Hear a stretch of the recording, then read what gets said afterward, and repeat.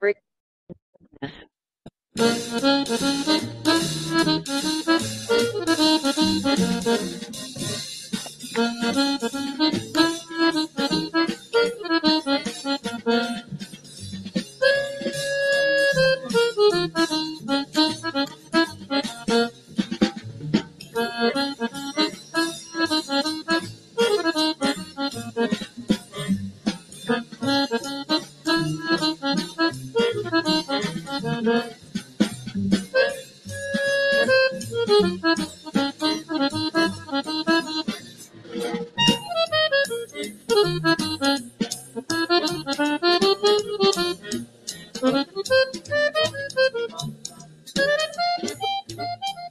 Well, hello, everybody. Welcome again to another episode of the Snap No Tap podcast. I'm Tony Cicchini, along with the living legend, Joseph Cardinal, who wants me to come up with a new moniker for him because he says, pretty much everybody in the developed world already realizes that he's the best looking guy that ever lived. So he wants me to start bragging about some of his other traits.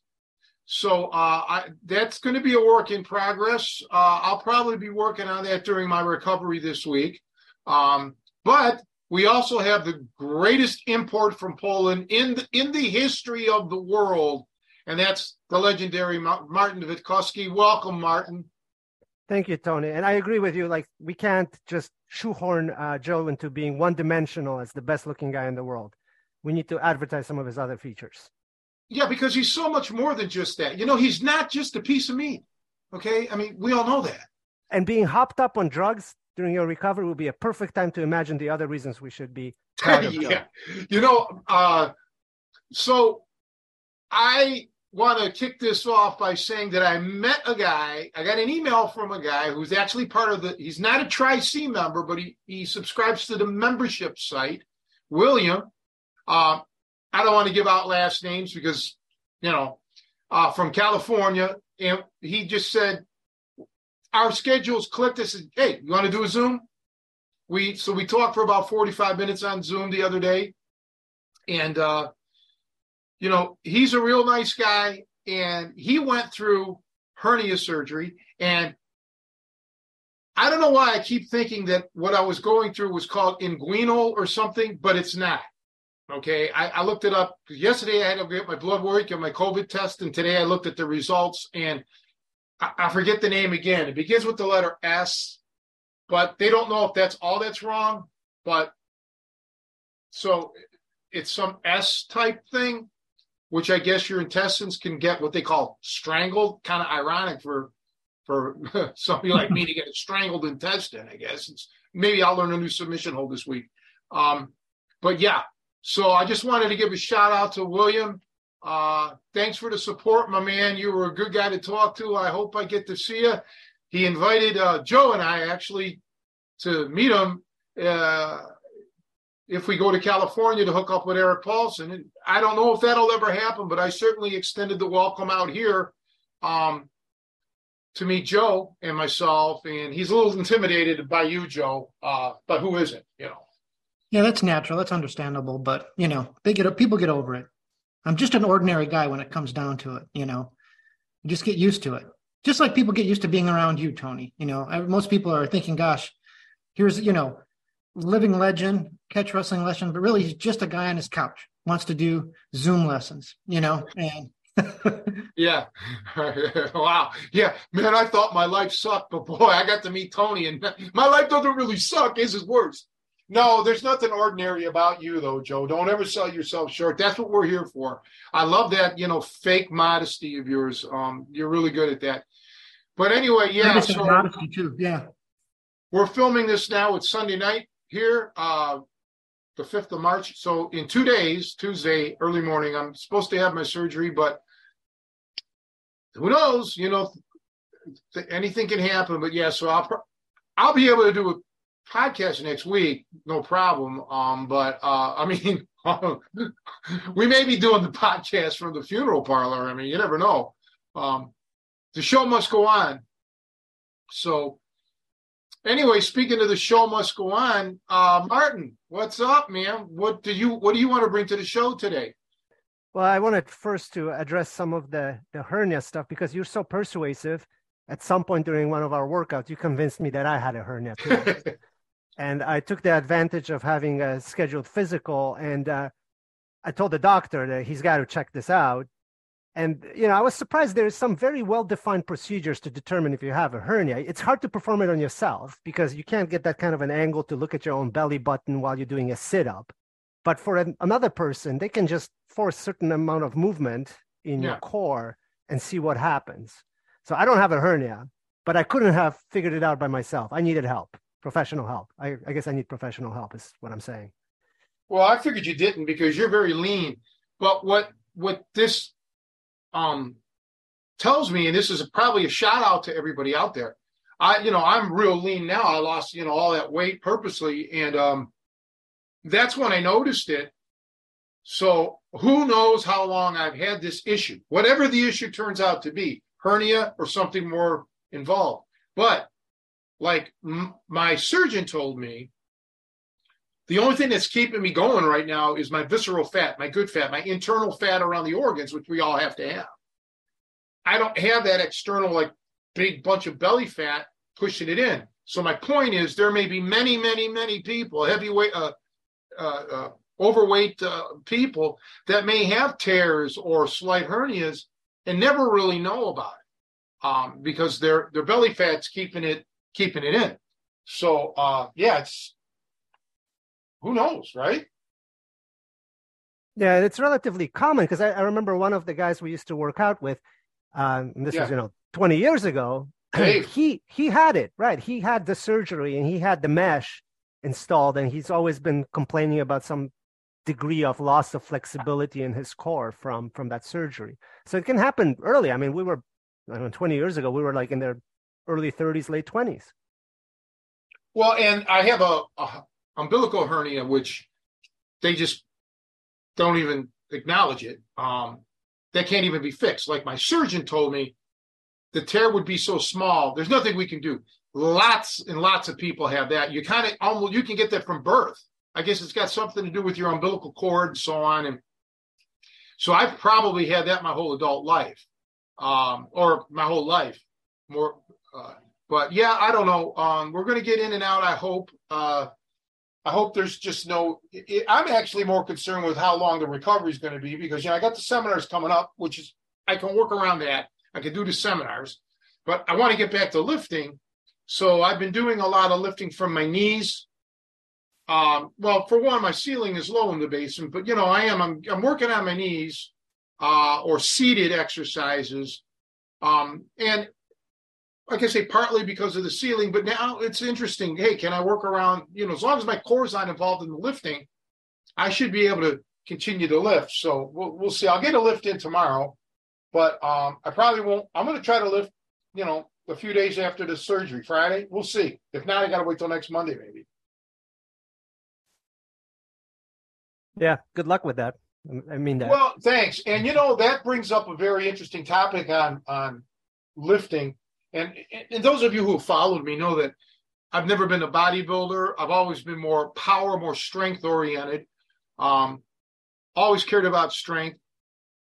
And ergo, when you're lifting strong or when you're lifting for strength, you normally go heavy, less reps. Although we would do a burn set at the end just to flush the muscles, right? Be it the bench or be it the curls or even overheads, which was pretty much insignificant. We didn't care what the weight was, it was like 135 on the bench or, 25-pound dumbbells, the 25-pound curl bar, whatever. But it's interesting that there's been so many through the years, debates about, like the German volume method, what Vince Gironda used to do, the 10 by 10 sets of 10 reps. And how many days a week do you work your biceps, triceps the same day? These are things that, since I'm no longer interested in strength so much, I never realized in bodybuilding circles the debates that go on about the exercises. I've mentioned it several times on podcasts that to me, bodybuilders are they're amazing to me, the amount of exercises they do and what they put themselves through. I can honestly tell you that their training seemed far more intense than my lifting types of training. It just seemed much easier to lift for strength, than it is for what they did. And plus the dieting and all of that jazz. I got a lot of respect for them, but boy, you can certainly get lost in the world of confusion with, misguided advice. Yeah, and that's actually we've talked a few times over the last few months about dieting, and I've listened to some podcasts talking about intermittent fasting and that kind of stuff, and they blame the bodybuilder culture for bringing this new standard about eating a lot of small meals throughout the day and keeping your food intake constant across the 24-hour period, because those guys did a lot of exercises, and you can't apply that to a person that doesn't. So, they basically say this is a leftover from the 1990s bodybuilder culture that just influenced people to do the wrong thing if you're not doing volumes and volumes and volumes of exercise. Yeah, correct. And I do want to shout this out, controversially, I guess. I want everybody, you got to start using some common sense. The magazines back in the 70s and 80s and 90s, whatever, they existed to make money. They made money for the publisher. They made money for the advertisers. Bodybuilders lied so many times about their routines, about their diet. Years later, you find out, okay, Schwarzenegger was on gear. So was Columbo and this guy and that guy. Well, back then, no, that was never, ever any mention of that, right? So, I feel bad for people who just don't, who are genuinely like duped into this, thinking that I can get a body like that with just eating my rice and my chicken, and getting getting 10 hours of sleep. You're not. You're just not. And don't get tricked into thinking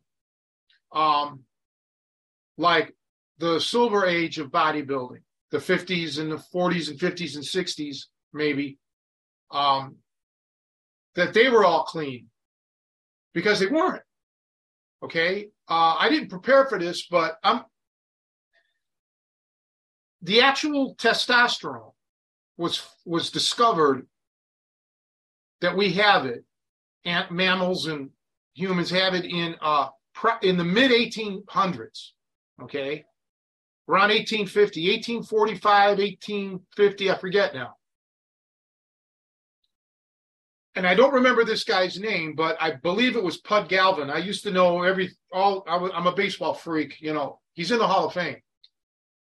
He played baseball in the late 1800s, and he took animal testosterone. They would get the testosterone for animals, dogs, monkeys, whatever, right? And he took it.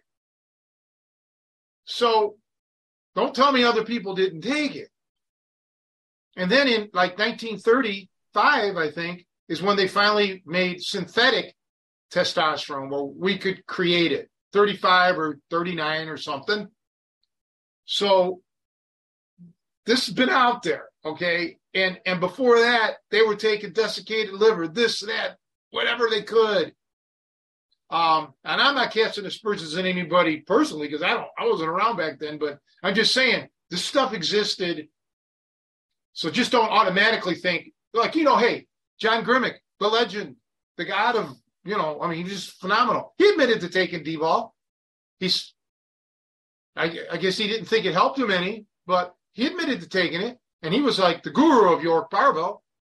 So, you're not going to sit there and tell me only Grimmick took it. That was a premier weightlifting club in the United States of America. Yeah, I'll do you even one better. Like, I have a friend who works used to work in the sports supplement industry, and the real formula to getting your brand noticed was to put steroids in it at the beginning. Then the government comes in and shuts it down, but the word is out that your formula, your product, your supplement really works because it's got, the secret stuff in it. And there's been plenty of documented cases where this has been done by the government. They analyzed it. They found that it had anabolic steroids in whatever supplement. And, people were taking it because it was giving them good results. That doesn't surprise me. It really doesn't. And how much of the, let's say, protein powders or whatever it is you're taking, how much of it really works? There's so much debate on that. Just as there's debate on how much did such and such a person actually lift. I'm not talking in competition. But, like the old-time strongmen or, other stories, that you hear. I heard when Vasily Alexiev, the great Olympic champion weightlifter from the Soviet Union, when I was a kid, he was the man. He was the strongest man in the world, whatever. And again, I don't actually remember the numbers off the top of my head, but in Imperial, I think he clean and jerk it was either 565 or 576. I don't remember anymore. You can probably look it up. But there are stories that he was routinely working out with 5'8", cleaning successfully 580, 590. Converted to they do it in kilos, but converted to American pounds in his training.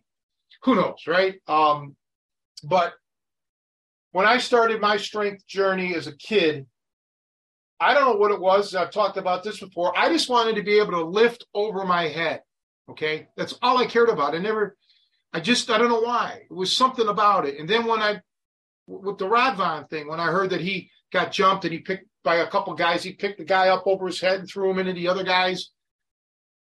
This to me was brute strength. I mean, this is what I aspired for. And, I wasn't physically built to lift. I mean, like deadlift maybe, but because I got long arms, it was hard, but I worked at it. But I realized some point, guys, I can't read about what these old timers did because on further inspection, it just didn't ring true. It just didn't seem truthful. Okay. Yes, what they did in the Olympics or something like that, I can believe. Now, 40, 50 years later, there's a lot of doubt on what some quote unquote legends lifted. What did they truly lift? It probably wasn't what they claimed. Who knows? So I just wanted to lift what I thought were numbers that for me, it was lifting 300 pounds over my head. If I could lift 300 over my head, I'm as strong as I want to be. And then I realized when I was lifting, my arms were my strongest thing. So I wanted to start curling, the moon. So I just suggest everybody there out there listening or watching, find out. I mean, don't worry about what, Eddie, what Brian Shaw or Eddie Hall is lifting, because you're not going to get there more than likely. Okay. Just find something reasonable, maybe look at somebody from 1960 and just deduct 10% off their lift.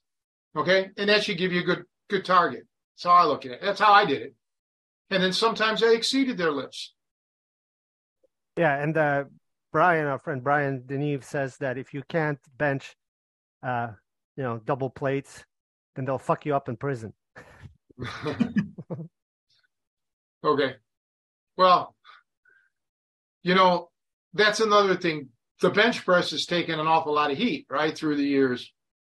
And I benched. You know that. You guys know that I was big on the bench. And that was a big disadvantage for me. I got super long arms and a shallow chest. So I took that more as a challenge.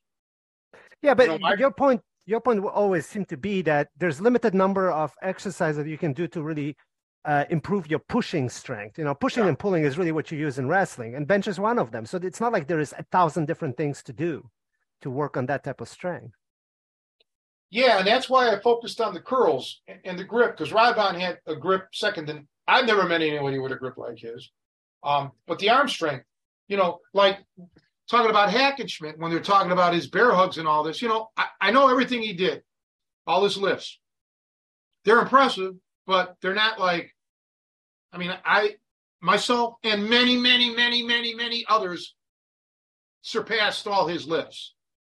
And I never relied on any like gripping, so unless it was a side bear hug, which he didn't do, and you get in there and you're hooking him underneath the floating rib and you're using that in a different kind of grip to submit. I just wanted to have that kind of arm strength where I could make sure that I could control a person, especially in a frenetic situation, multiple assailants, or, where I you don't have time to set up for a submission because it takes a while. In a street scenario, strikes are potentially the quickest end. So arm strength to me really comes into play. You're looking, the guy's got his leg, he's sprawled on you, but you hooked his leg. You got some lat muscles, but you get this grip right, you curl them in, you can suck that leg back in. Your arms are really important. Let's just be first and foremost. You got to work on it.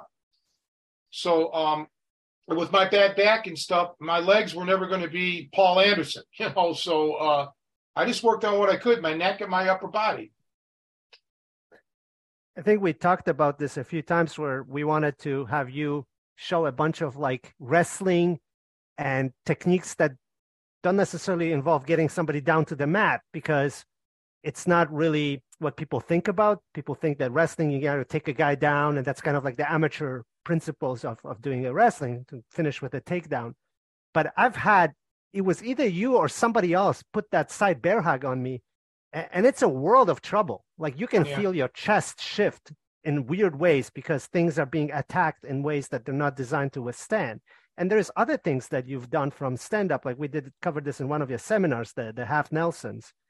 And then even this past weekend in the UFC, there was, this happened before, it's not that uncommon, but there was a standing, rear naked choke submission where the guy did put a little bit of oomph on it with his arms, but it was very effective. The guy was dead set against going down to the ground, and he paid for it. So that kind of a technique is also very realistic. Yeah, I used a lot of that. Like with you, I put the side headlock, the bear hug, and then I hooked your leg a little bit to take away your maneuverability. But yeah, the quarter Nelson, that's what I showed at the seminar, not the half Nelson, but the quarter Nelson, and you can crank that. And again, when you have the arms, here's the beautiful thing about having arm strength. You don't have to use your strength. It seems when you're weaker, people use strength. Okay, the weaker people tend to use a higher percentage of their strength, if you follow my drift. Whereas a strong person doesn't need, when you have that technique, you're using very little of your strength. So you have all of this in reserve. Okay, it's like a savings account. So if stuff escalates, you're okay. Got to remember, man, on the street, you don't know who you're going to run up against. A drug addict, that's hopped up on, bad drugs or, even steroids and shit, where he's super strong. And no matter what anybody tells you, I don't care who it is. If they tell you this, they're full of shit. No matter how much technique you have, somebody can power out of it. You have to have a combination. You have to be absolutely balls on, and you have to have the strength to combat that, because if that was the case, if it was sheer technique and nothing else, 5-year-olds would be able to submit power lifters with straight arm bars. And that's not the case. Okay. Don't let people con you into that. Strength plays a role. If we didn't have any strength at all, we'd be paralyzed. We wouldn't be able to move. Okay. So always try to be as strong as you can to a degree. There's diminishing returns. Like I tell people, you get to be too heavy, you're going to gas out. Too much muscle, you're not necessarily going to be muscle bound, but you're not going to have the fight strength that you need. And there is a big difference, okay, between power lift strength and fight strength, okay? You want to have that fight strength, man. And in this case, this Kazakhstani guy did the same thing that you're describing, and maybe we can capture it in one of the seminars, but he did hook the leg. So by the time he put his arms around the guy's neck, he was in such a position that all the strength was directed at the guy's throat. So the tap came really quick. and there was like a lot more power available because the mobility was gone. So, to your point, it goes hand in hand. And, it's not a commonly covered technique, but it was there. Like the guy was not willing to give up. He was hanging in there pretty tough. And then he utilized that advantage of being able to get around him and step over and hook the leg. Well, part of the problem too, when you have instructors that don't really lift weights, or they're not serious about lifting, they lose out on the subtleties of your limb position. So for example, and this is for people that can see this on YouTube, if I'm going to curl, let's say a preacher bench, and my elbows are flared out like this when I'm curling, I'm going to work a different angle of my biceps than if my elbows are in tight, okay? Same with tricep extensions.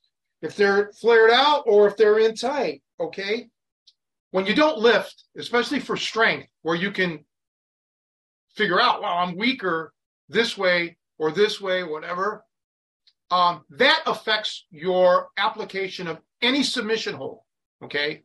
Because then you don't know. You're just doing it the way your coach told you, and you may have to adjust it depending on the person you're going up against. Because for me to choke Joe, or neck choke, is going to be different than if I choke Brian Shaw, who's over 400 pounds, because his neck's twice the size of Joe's, okay? So I got to make that kind of adjustment, because you're not going to get this super tight thing.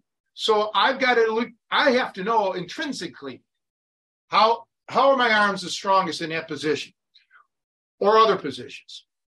And that's why you don't know that unless you know your body. And the quickest thing that I can tell everyone, and I've said this from the very beginning, the further away from your torso, your arms and legs are, your limbs, the weaker you're going to be. And if you don't start recruiting your whole body, and I've seen experts, and they win. Don't get me wrong, they win their tournaments, but I see experts still not applying certain holds as good as they could. They're still using improper muscle. They're not getting the best leverage. Now, when you combine leverage with great strength, that you become basically impenetrable, man, in my opinion, unless you get knocked out. Yeah, and I think you're not doing yourself service if you have this narrow mindset that all the submissions can only happen from a predetermined set of positions. Like this fight that I'm describing from the UFC, it was Kazakhstani guy that never went to the ground, and he got a rear naked choke. Versus, I got to get the back, I got to put both hooks in. This was, the rear naked choke was more of a product of the boxing that happened, the stand-up battle, than it was, like jiu-jitsu or anything that relies on, the other predetermined set of steps. Well, it's interesting you bring that up, because all of us have our own little bubble, and we see things from our perspective. I stumbled upon a website on YouTube, very nice website, but he's basically like, making fun of other martial artists. But and that's fine, I get it and all that, whatever. I'm not big into that, but I can see him critiquing. But the negative is he's critiquing it from a BJJ standpoint only. So doing that, I can critique and show the mistakes of what he's saying or what his expert is claiming. You've got to understand that it depends on where you're coming from. If you're a striker, let's say a boxer, you're going to look at, well, how can I knock this guy out? And that's very effective, okay? Whereas a wrestler wouldn't look at things like that.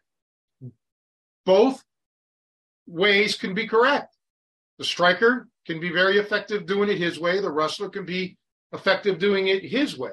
When you're talking about a street scenario, grappling shouldn't necessarily be number one on your list. It should not, because of multiple assailants or weapons or obstacles and so on. You need to make this as quick and as efficient as possible, if possible. Okay, that's why you really have to have good striking, I think. But my point is, we are all prejudiced in that regard, okay? We look at what we would do, okay, based on our knowledge. And the right way to approach this is to just completely disenfranchise yourself from that and say, hey, how would a boxer handle this? Let's say you don't have any boxing experience. How would a boxer handle this? And then therefore you start your own journey of knowledge, okay? And maybe learn a little bit about boxing. Ask some questions or look at maybe some videos and broaden your horizons. Because street scenarios, man, they're numerous, they're countless. And nobody has 100% corner on the right way or the pure truth. It's get as many perspectives as you can. Believe me.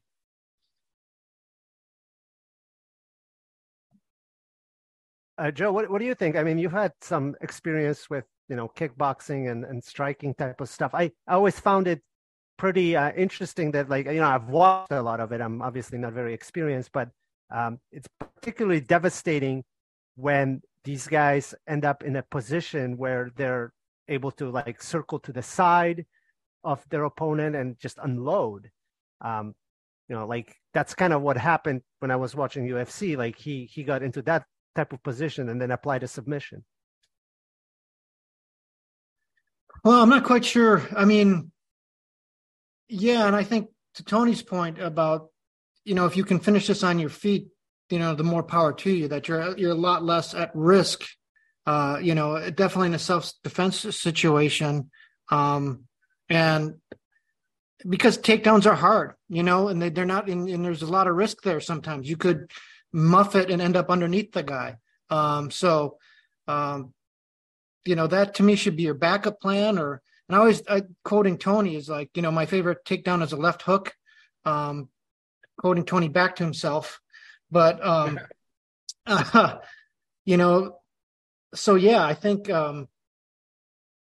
you've got to, again, look at the big picture and why you're training and what are you training for, and not get confused as to, I mean, it's weird because I was just watching, kind of contrary, I was watching, a friend sent me a video, and I don't know if you saw this fight, Martin. I had never heard of this before. It was Demetrius Johnson, and he was fighting some high-level Muay Thai fighter. And the way they did the fight was the first round was Muay Thai rules, and then the second round was MMA rules. And it was conversely and Demetrius Johnson, who's one of the greatest MMA fighters of all time, very lightweight, he had enough striking to be able to survive the Muay Thai champion. So he was able to, like, go not toe to toe with him, but he was able to, maintain with him. But then once the rules changed, the Muay Thai fighter was trying to evade him, trying to stay at a distance. He changed his game a little bit, but at a certain point he couldn't resist, and he was going in close for strikes, and that was all it took. He was able to, once Demetrius was able to get him into a clinch, down they went, and it was over for him. So I guess I'm saying the converse argument of, like, there is no one size fits all. You have to be well-rounded. You have to train all those things, because you can be, the greatest striker in the world, and just the right set of circumstances. Well, in this case, I mean, it was definitely like, these are trained fighters. And so he was definitely, you're just that much closer to getting in a clinch. And he couldn't finish. Now, obviously, like I said, Demetrius Johnson is a fairly decent striker himself. He's not a champion Muay Thai fighter, not per se, but, it's just kind of that reminder that you can't rely on one aspect of the game at all. Well, you're also talking about a sporting event where you know the rules ahead of time and you can train and prepare for that. In the street world, you don't know. You're not even prepared for this. Okay. It may be a day where you just got done lifting weights and you can barely keep your hands up, or your back went out, or just whatever. And again, you want to take the path of least resistance, but I always, this is now my opinion, in any kind of encounter, my number one thought is how do I get out of here? How do I get out of this? Okay. And even if that means beating him to either within an inch of his life or taking his life, okay, now I still got to get out of here. Okay. I don't want to hang around for everybody else or all the rigmarole afterwards. So I definitely don't ever want to put myself in a position where I cannot get out of where I'm at. Okay. So I would never, like you say, Joe, if the guy's 350, I'm not going to shoot in on him, and maybe he wrestled, maybe he played football. You don't know this shit, right? And now you're stuck underneath and you got to get out fast because here comes other people. This is how it goes down in the streets, many, many more times than not. Okay. And I was just cognizant of this from day one, the gang, multi people. I don't want that. Now I don't know how else I can be clear that you don't want to put yourself in a position where you're trapped. You did it to yourself. That's all that's where striking and footwork on the feet, keeping it on the feet, boom, boom, boom, land your punches or, calm the shit down. And then see if you can get out, get out. I think to Joe's point, it doesn't always have to be, all-American wrestler that's fucking up your shot. It could be just a fat guy and you're tripping over the curb, or there is a loose rock on the ground or something like that. I think in your case, Tony, like your background is so uniquely American and so uniquely targeting boxing that your footwork is very well positioned for everything. Like what I mean by that is whenever you show us something, in this seminar, we've done this, and you've done this even over Zoom when I'm just working the bag. You have a very conscious way of describing what happens at the end of this punch or at the end of this action, where you end up and where you're positioned to do the next thing. And we've talked about this before, like in the context of like dirty boxing tricks, hitting somebody's kidneys. You end up in that position. It's not accidental. It's not opportunistic. It's predetermined. Yeah, there's patterns. Like when you're running out a game of pool, when you're playing position on the next shot. To use the pool analogy, if you're playing 8-ball and you want to try to make a tricky combination to win the game, or 9-ball, you want to make a tricky combination to win the game quick, or do you want to try to run it out? And that's what it is here. Yes. For example, using the kidney thing, or the liver, which is a great shot on the guy's right side. So yeah, I'm not worrying about this being a boxing match where we're going to go a few rounds.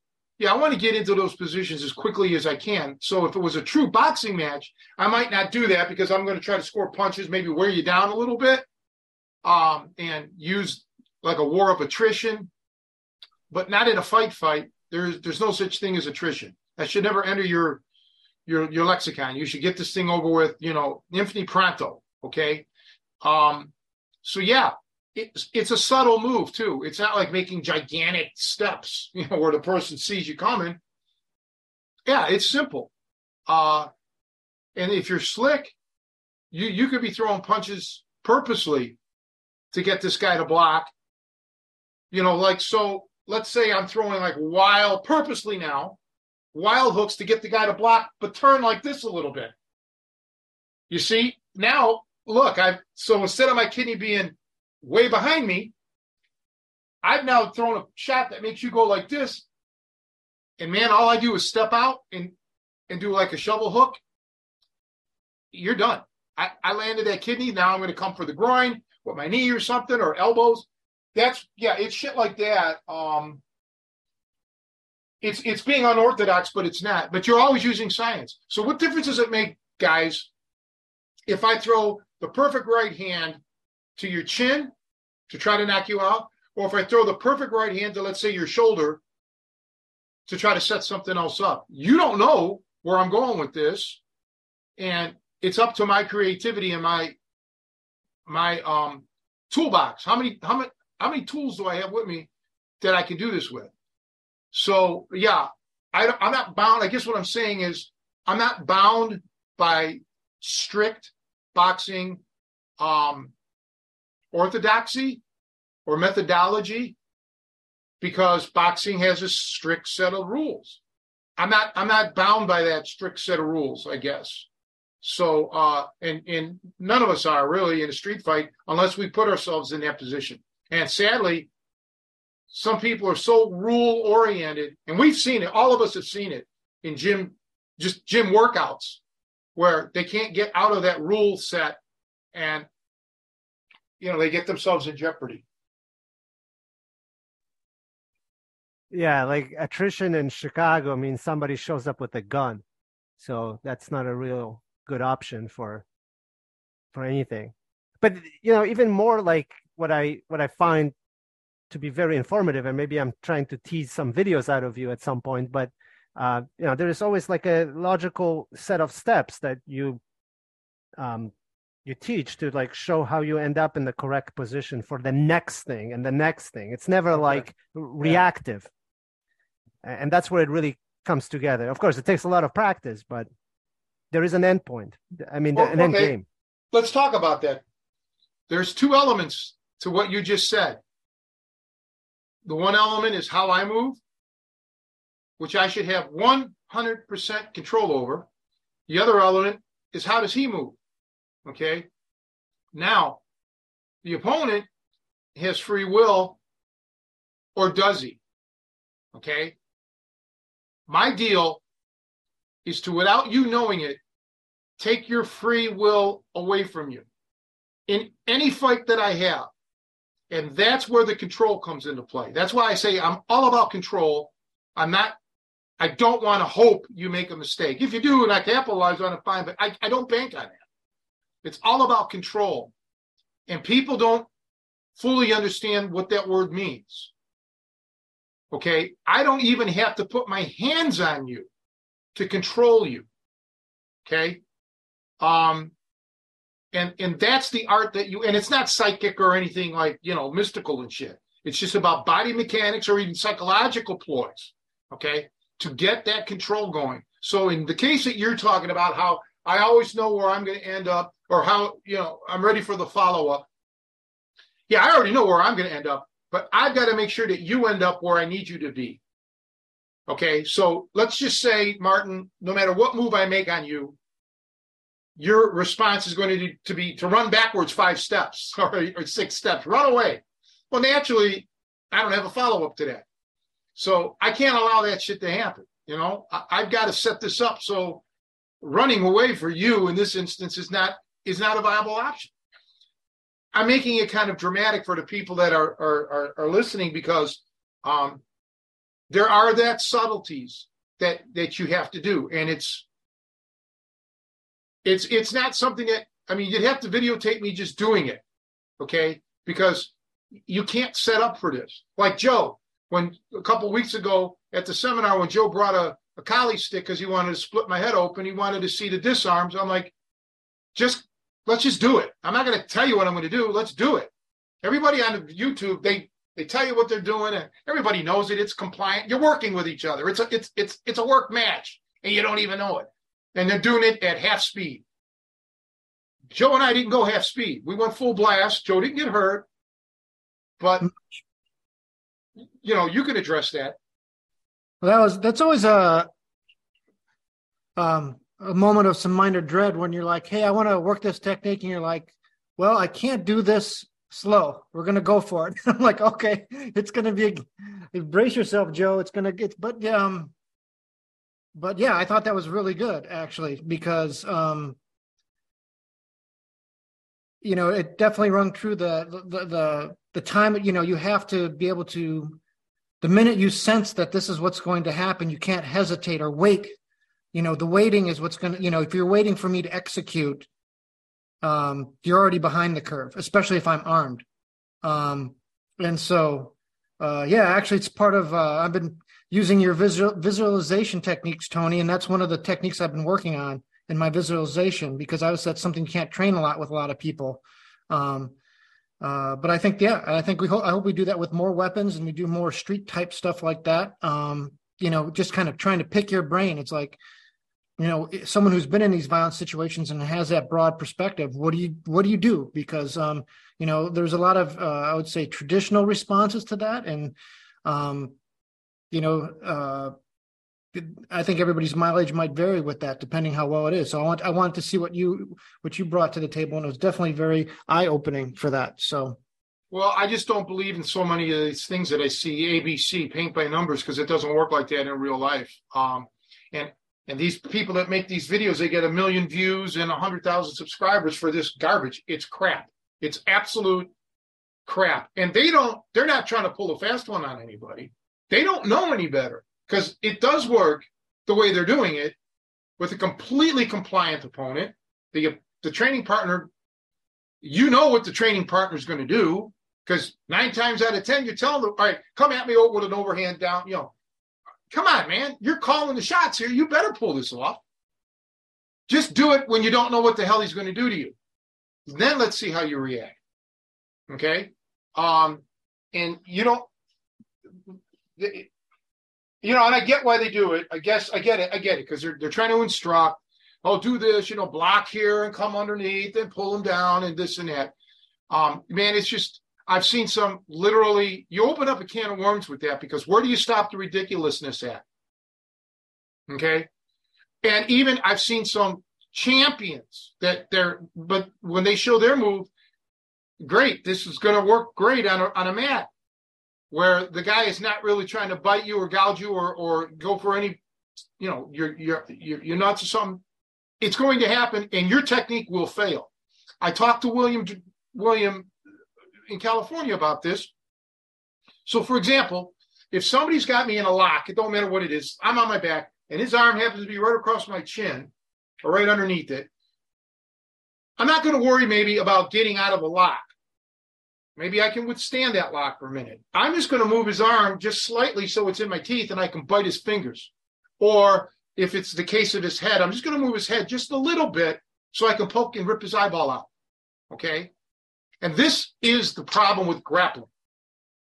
And this is where it's going to get people hurt, if not killed, in street scenarios, because they think about countering the technique with I don't know, eye gouging is a technique, so I don't know what the word is, but they want to counter this submission hold, in a flamboyant way.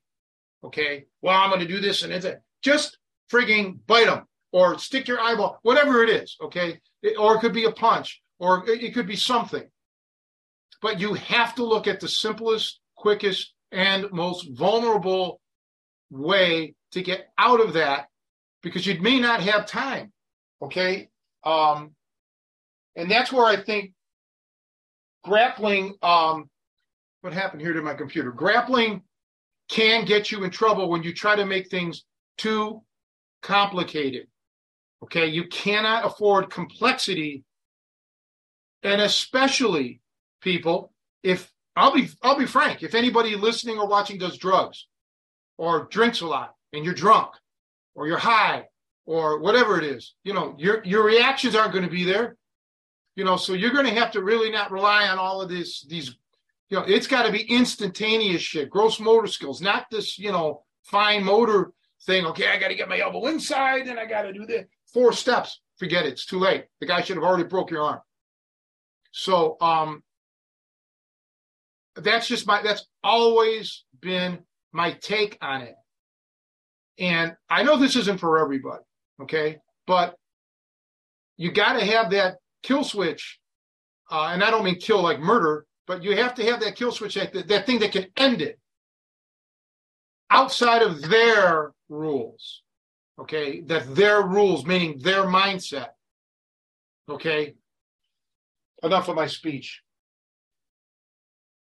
But at the same time, I think there is like a set of steps that you usually, at least, again, when I'm hitting the bag, that I find to be very useful, because they're fundamentally sound, and they get you to that next point in the sequence. Like, when you how to throw the hook so that you're protected, because he might not counter it, but you want to be doing it the right way. So in case the counter does happen, the things are in place to give yourself a higher level of protection. Okay. Yes. I'm trying to get everybody to understand their fundamentals of their safe zones. Let's talk about that hook, or it could be any punch. Contrasting it to boxing, straight boxing.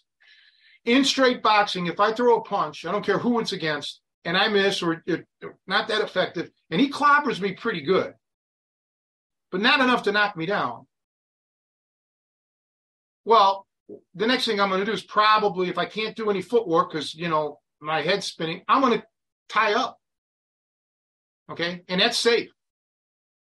I'm going to tie up, and then a ref's going to break us up, and that's going to take X amount of seconds for me to clear my mind. I don't have that ability in a street fight. You can't think that you have that ability in a street fight. I don't have that ability. If he does knock me down, I can't risk a punch and get knocked down knowing, okay, well, I got 10 seconds to get back up to my feet. All of that shit is off the table. You can't look at things like that in a street fight. So I err on the side of caution, but not defensively, meaning cowering or not doing anything offensive. All of my offense is cautious offense. So I'm not going to put myself in great jeopardy. And I'm going to be able to transition, if I have to, immediately from any kind of strike into a grappling thing. I don't look at it differently. I don't look at, me, I've talked about this a million times. It's all one to me. Fighting, it don't matter if it's on the feet or on the ground, where some people have that switch. I'm in striking mode, now I'm going into grappling mode. I don't really think I have that. I do it when I'm teaching, but so yeah, it's just, guys, I mean, I know it means a lot to win a tournament, and I know it can mean a lot of money, and it can mean this and that, but in the scheme of things, it's nowhere near as important as losing your life. And I've personally known people who've lost their life in street scenarios. That to me is key. Don't get killed or crippled in a street fight. Okay. My mother knew somebody who, I don't even know if he's still alive. He'd be my mom's age. He got, he was biker gang, in Cleveland, and got shot, paralyzed his whole life. Okay. Don't know if he's still alive. I mean, you don't want this. You don't want these things. So you want to try to avoid that at all costs. So yeah, I can look at Mike Tyson, who the guy was amazing. And you could literally look at that and look at a fight of his without ever even bashing him, because at one point he was as good as it gets, right? But you could say, well, okay, here is a vulnerability. Let's just play this out. Here's a vulnerability. Okay. Now, do you think you, me, Joe, or anybody in MMA's history could outbox Tyson? No. So you're not saying it coming from a bashing standpoint, but you could say, okay, this is where he's vulnerable. If I'm saddled up on you, mounted up on you, and I'm going for some front choke and I'm down, somebody could watch it and say, well, okay, but Tony's vulnerable from behind because his head can get bashed in. Absolutely. The guy's 100% right. So you got to start looking at things, and getting back to that guy's YouTube channel. When you only look at it from a sport, Brazilian Jiu-Jitsu standpoint, or a boxing standpoint, or a catch wrestling standpoint, or anything, that's not the way to make a judgment call on that. Okay. And really, he should be bringing in experts from other styles. Bring me on, bring a boxer on, bring a Thai boxer on, and ask them how would they handle this, or what would you do here in this instructor's demo. Get a broader picture. So that's how I picked up a lot, guys. I saw fights. I saw street shit over and over and over. I was victimized. My grandmother was victimized. I witnessed things. I saw it. I saw this shit. And that was my my classroom, my test tube. I know how things really go down. Matter of fact, I'm going to tell you guys something. One of my earliest memories, I have a vague recollection of some stuff, I think, when I was really, really little, like before 1968 or 69. But I remember 1972. I think I was still 8 years old. No, I think I was 7, about to turn 8. The Munich Olympics and the terrorists that shot and killed and blew people up. it was big news in Cleveland. Well, it was big news worldwide, but it was especially big news in Cleveland. The reason being, there was a Israeli weightlifter named David Berger, who was born and raised in Cleveland, Shaker Heights, the home of Paul Newman. David Berger, at that point, was representing Israel. I can get into that in a second. But he did not live. He was raised not all that far from where I lived, in my neighborhood. Joe knows this because we took the tours. He didn't live that far, Joe, from like Little Italy. Okay, Shaker Heights is starting to get out that direction. Anyway, so David Berger was a lawyer, and he had won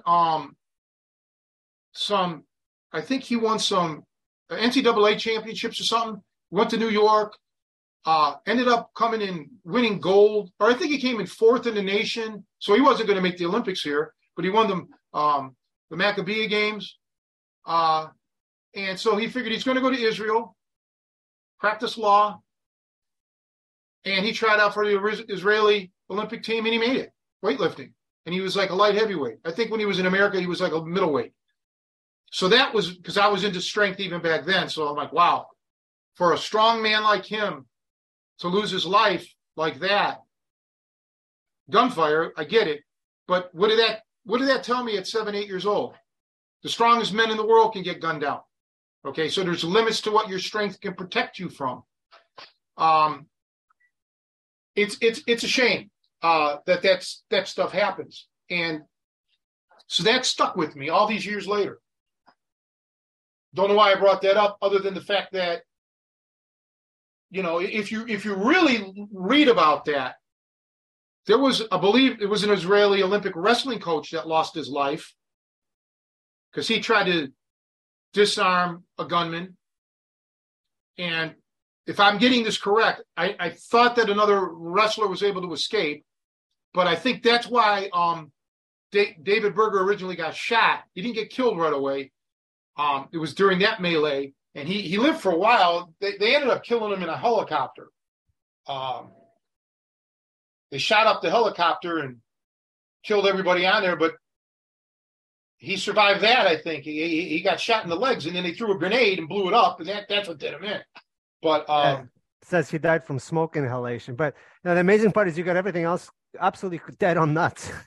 Like, it's well, all see, right. I can remember shit from 1920, but I can't remember shit from 20 minutes ago. You know.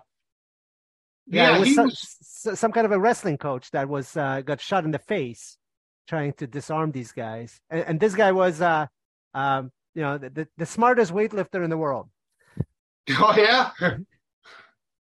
Well, he wasn't that smart if he ended up in, yeah, it's a shame. But those things made a mark on me because he was buried. I remember them when he got buried back in Cleveland. He didn't get buried in Israel.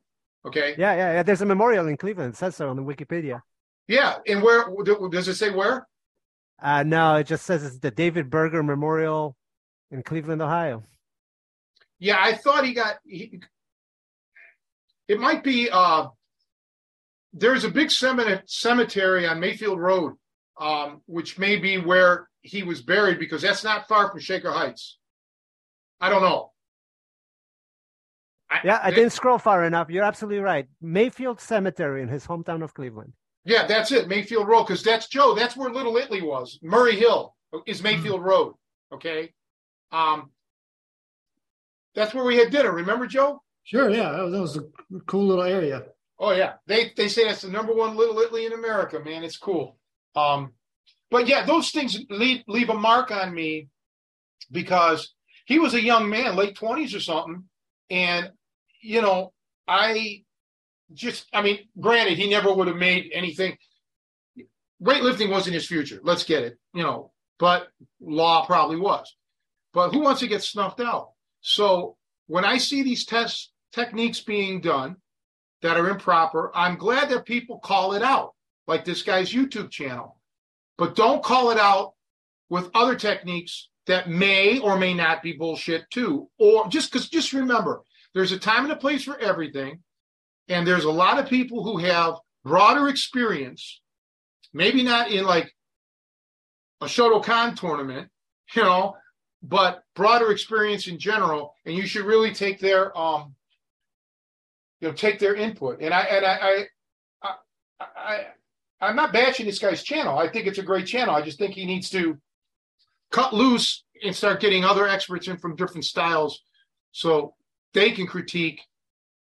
And all it can do is help him get better and his followers on that YouTube channel, because he's got a lot of followers, over, I think, like 100,000 plus or something like that.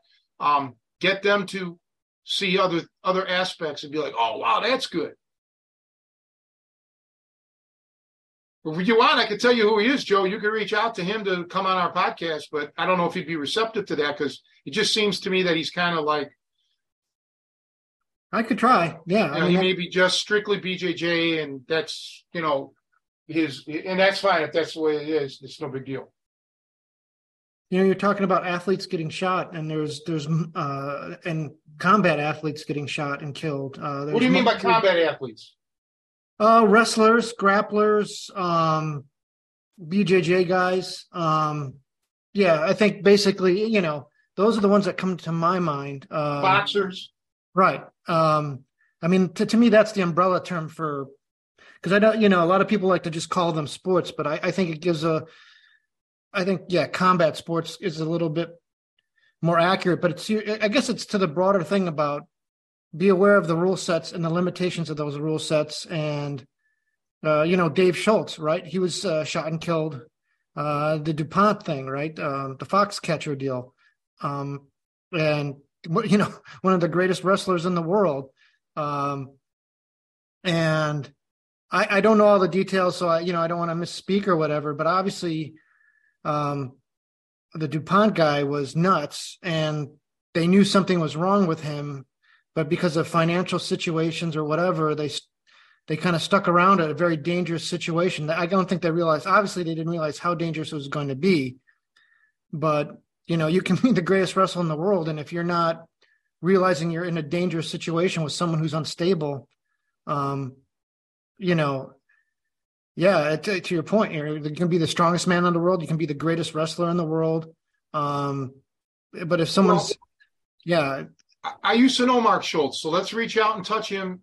Let's get him on the podcast. I'm not certain he'd want to discuss that scenario, but I wouldn't want to. If Martin's on the YouTube, or if Martin's on the internet, look up Trevor Berbick, because I believe it was Trevor Berbick who was a heavyweight champ that got beaten to death in a street fight by pipes to the head.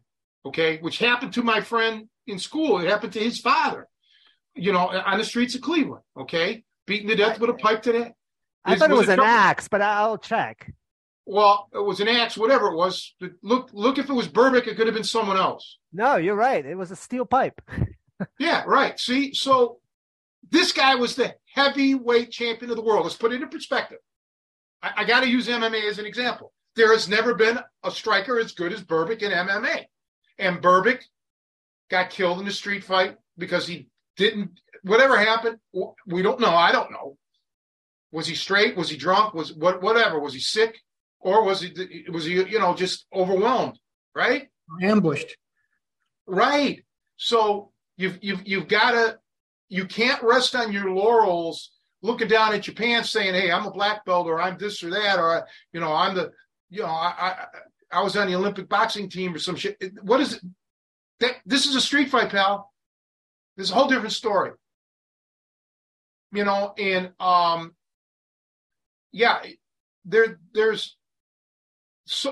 just many stories. Al Bummy Davis. Okay, you guys never heard of him.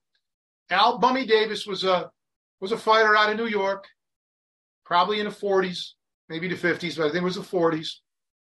And whatever, he wasn't a champion, but he ended up beating some local hero. I forgot if it was in an Irish neighborhood or an Italian fighter.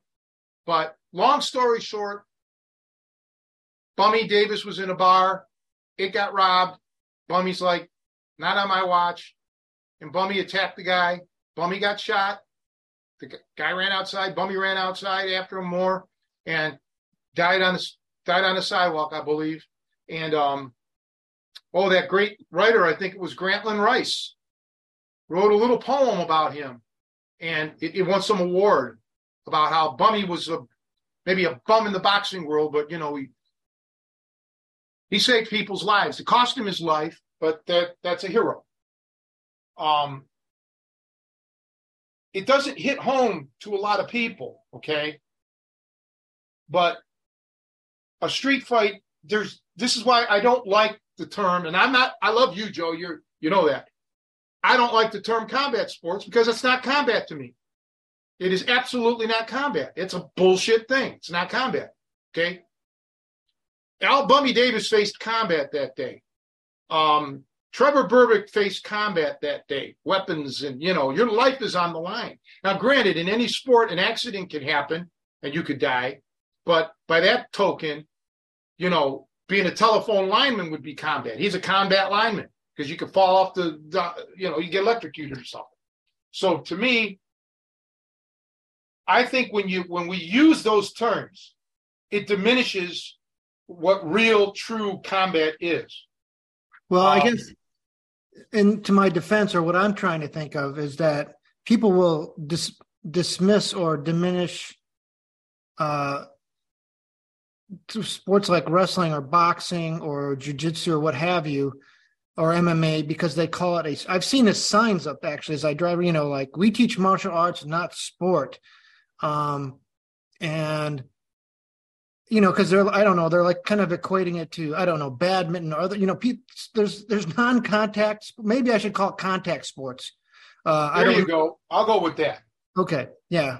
Full contact sports. Maybe that's the terminology, but it's definitely like one-on-one, work against each other, so yeah, maybe that's the terminology, but, anyways, that's my only point, is that I think conversely, people will, yes, these things are sports, but it shouldn't be dismissed because it's a quote unquote sport either. Absolutely correct. But all of that has to be modified. Everything has to be, mentally and physically modified. And you want to take from those sports, if you want to call it, which may not have even been actually, in some of those instances, sports took from the real combat to become a sport. Okay. But we need to revert back to real, like all in, like life or death shit. Where you're leaving the gym or the training area, which shouldn't be relegated to a gym alone, psychologically shook, like, damn, man, shit, I could have lost my life. That is what needs to be done.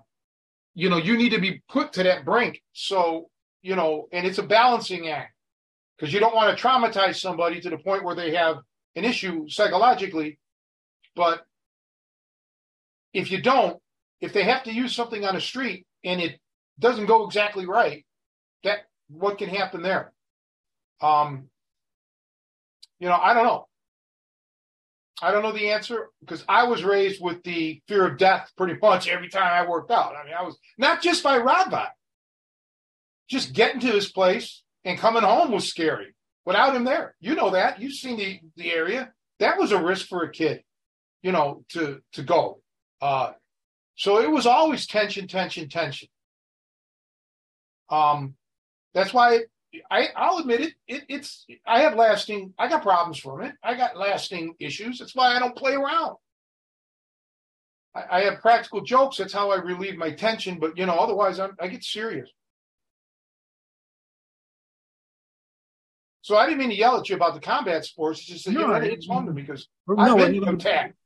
Yeah, no, it's worth having a discussion. I think that's where some of the value of this podcast is the back and forth like that. So I didn't take it personally at all. No, never do. It's just, I'm trying to change the dynamic out there in the martial art world, because it's just gotten so much into the sports, which is fine, man. It's entertainment.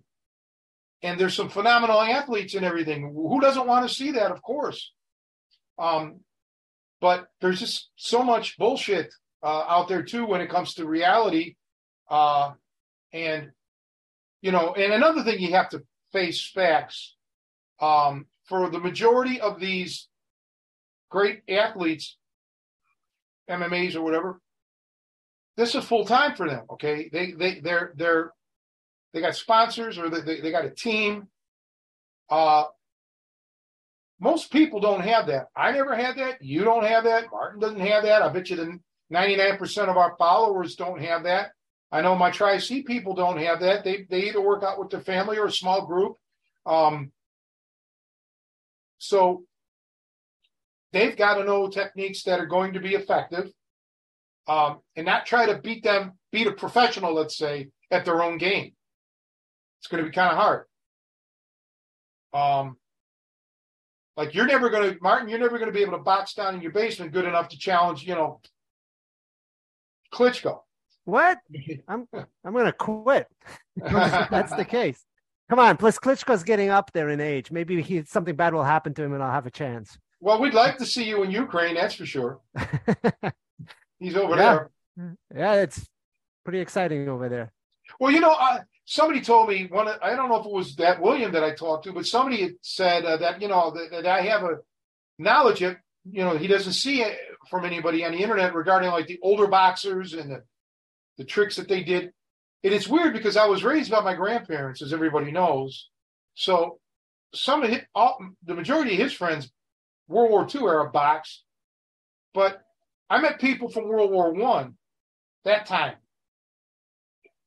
I met a guy that went all the way back to like right after I might either bare knuckles or right after that. Because Mickey was like 80 something. He was like, let's call him 90 when I was like 20. So he was like 70 years older than me. So he was born in the 1890s.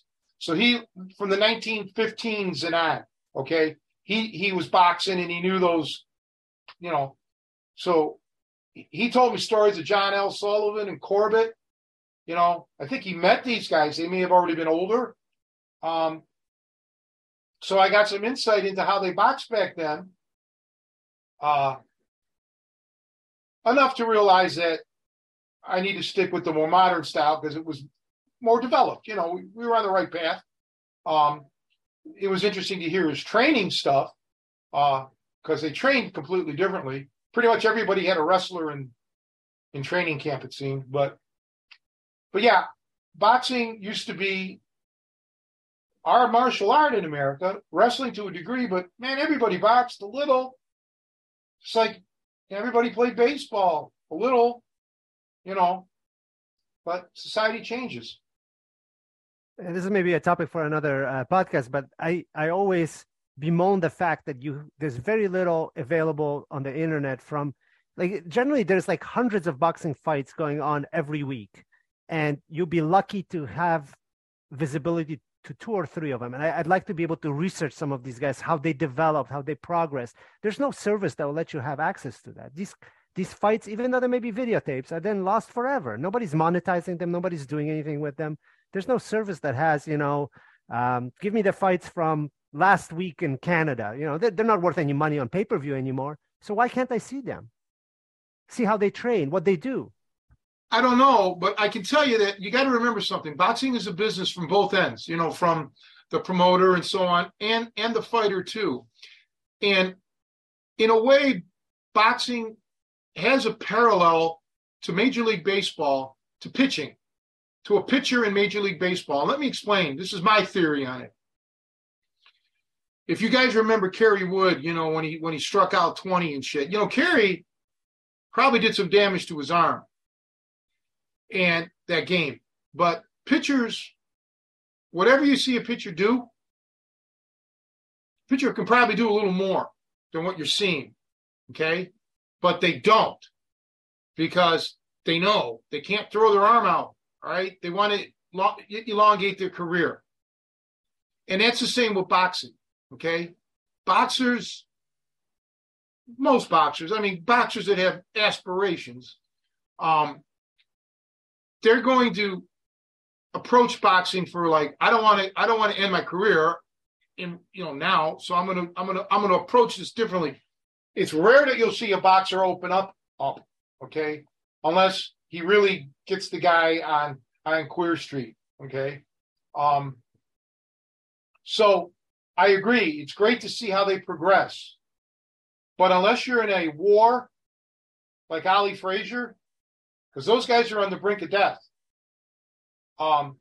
you may never really know the true capabilities of what a boxer has. Like Floyd Mayweather, he was so great defensively. To my recollection, I don't ever remember him really being on the way out. Like it's over. He's going to lose for sure. And coming back from that. It may have happened and I just don't remember, or I didn't see the fight. But you don't always get to see what the mettle is, mettle of a fighter, especially when they're so great and so dominant, until later, at like the tail end of their career, when, okay, now you know they have heart, but they just don't have the skill anymore because, the ability, I should say, because, they've aged. So, yeah, it's like sometimes I don't want to see like old timers fighting. Like when I heard Holyfield took that fight with Belfort on 5 days' notice or whatever it was, I don't want to see this. I don't want to see Holyfield like this. This is a joke. I saw the clips. Didn't even look like these punches were really landing. I think one did, but I mean, it looked like they were being blocked or something or missing, and they stopped the fight. Good. I don't want to see Holyfield do that. He doesn't either. He said he'll never do it again. Let's hope he keeps his promise. Yeah, I mean, it's sad because it was a setup. I mean, it was a farce. And, it was kind of like an exhibition. And, Belfort did the right thing, just come out with a flurry, and yeah, obviously, and they stopped it, which is great. But boxing has become a carnival, really. I'm still not over that McGregor fight. That's really turned my stomach. Nothing personal against Conor McGregor. It's just that there are fighters, boxers, who spent their whole career trying to build a career to get a fight with Mayweather for a payday, or whoever for a payday, and didn't happen, right? And Mayweather carried him. Yeah, that just, again, nothing personal to the guy. He got lucky. He took it, man. If they offer me that kind of money, I'm in, for sure. But it's not fair to the other guys. You get my drift? Yeah, this was not the pinnacle of Mayweather's career. It was probably the pinnacle of the money he made. I saw, I don't even know if I got to remember his name now. Boy, I can picture him too. I can't remember. He was a very good champion. Jerry Sigler and I went and saw him. Bobby Hitz was promoting, and he fought a local fighter, Tony La Rosa. And I can't believe I can't remember his name. And Tony won, which, again, I don't want to offend Tony La Rosa, but, the outcome would have been different if that fighter was in his prime. The fight happened here in Chicago, Rosemont, at the hotel, not at the convention center. And I think his name began with the letter E. I can't remember. I can't believe I can't remember this.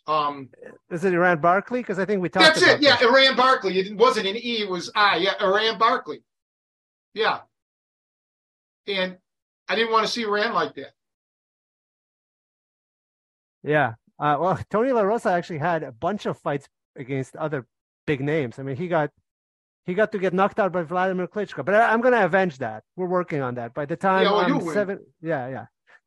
Well, La Rosa's from, I think, Melrose Park. He had a big rivalry with Lenny LaPaglia. I knew Lenny a little bit. Lenny passed away. But Melrose had a fighter from many, many years ago, Rocky DeFazio. I think we talked about him once on this podcast. And Rocky, I guess, ended up becoming a fireman or something. But he ran into a buzzsaw, Denny Hoyer. And he had never lost a fight until that one. And Denny was an old pro, man, was a tricky guy. And Denny did what Denny had to do, and I think Rocky had one more fight after that or something. I don't know, but that was about the end of it. But yeah, you know what, guys? Here's the thing. Street fighting, I've said it before, any of us, we're just a moment away from losing our life. Anything can happen. We could slip, we could get hit by a modest punch, lose our balance, hit our head, and we're dead. Anything can happen. Okay, anything. We could get stuck, shot. It doesn't matter. So you have to overcome the limitations of your style, and you have to almost rise above your own style, no matter what that's like. Me, I learned how to strike first. Actually, it wasn't like I researched all this. Well, I learned to strike before, but I was told not to give it up.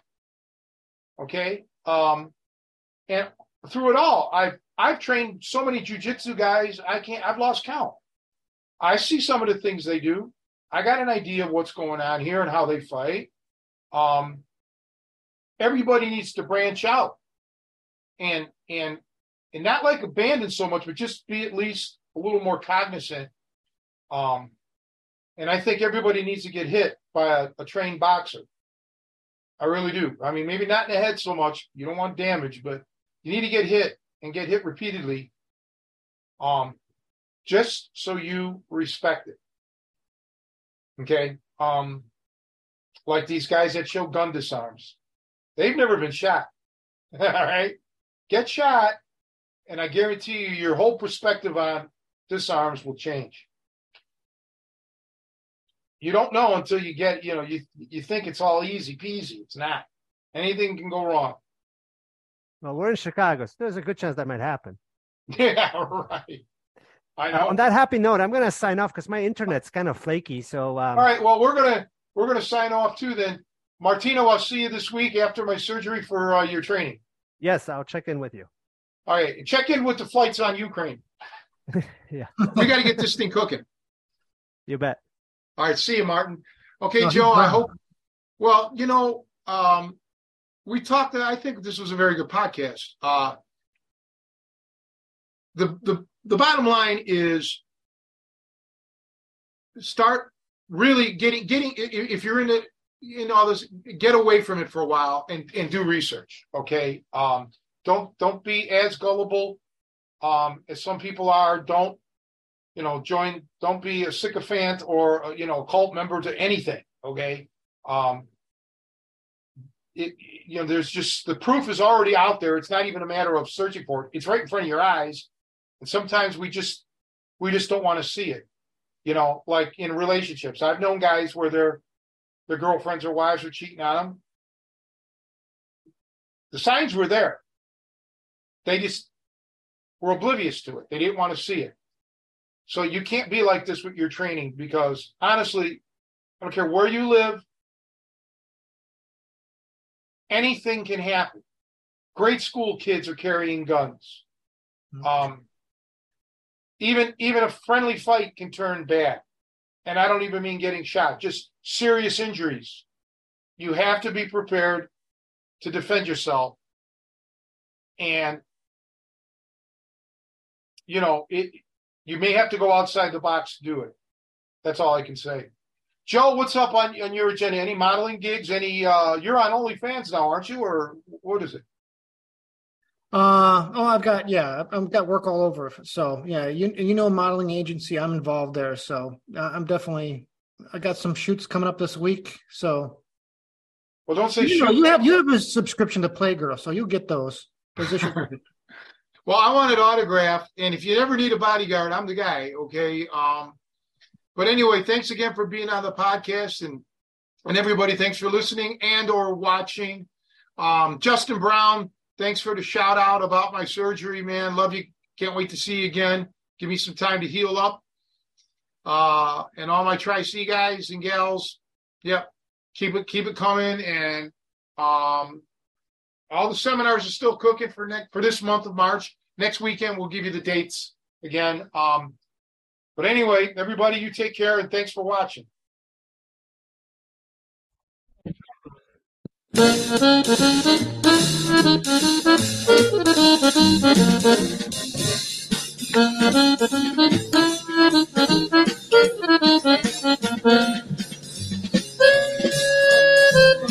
Bye.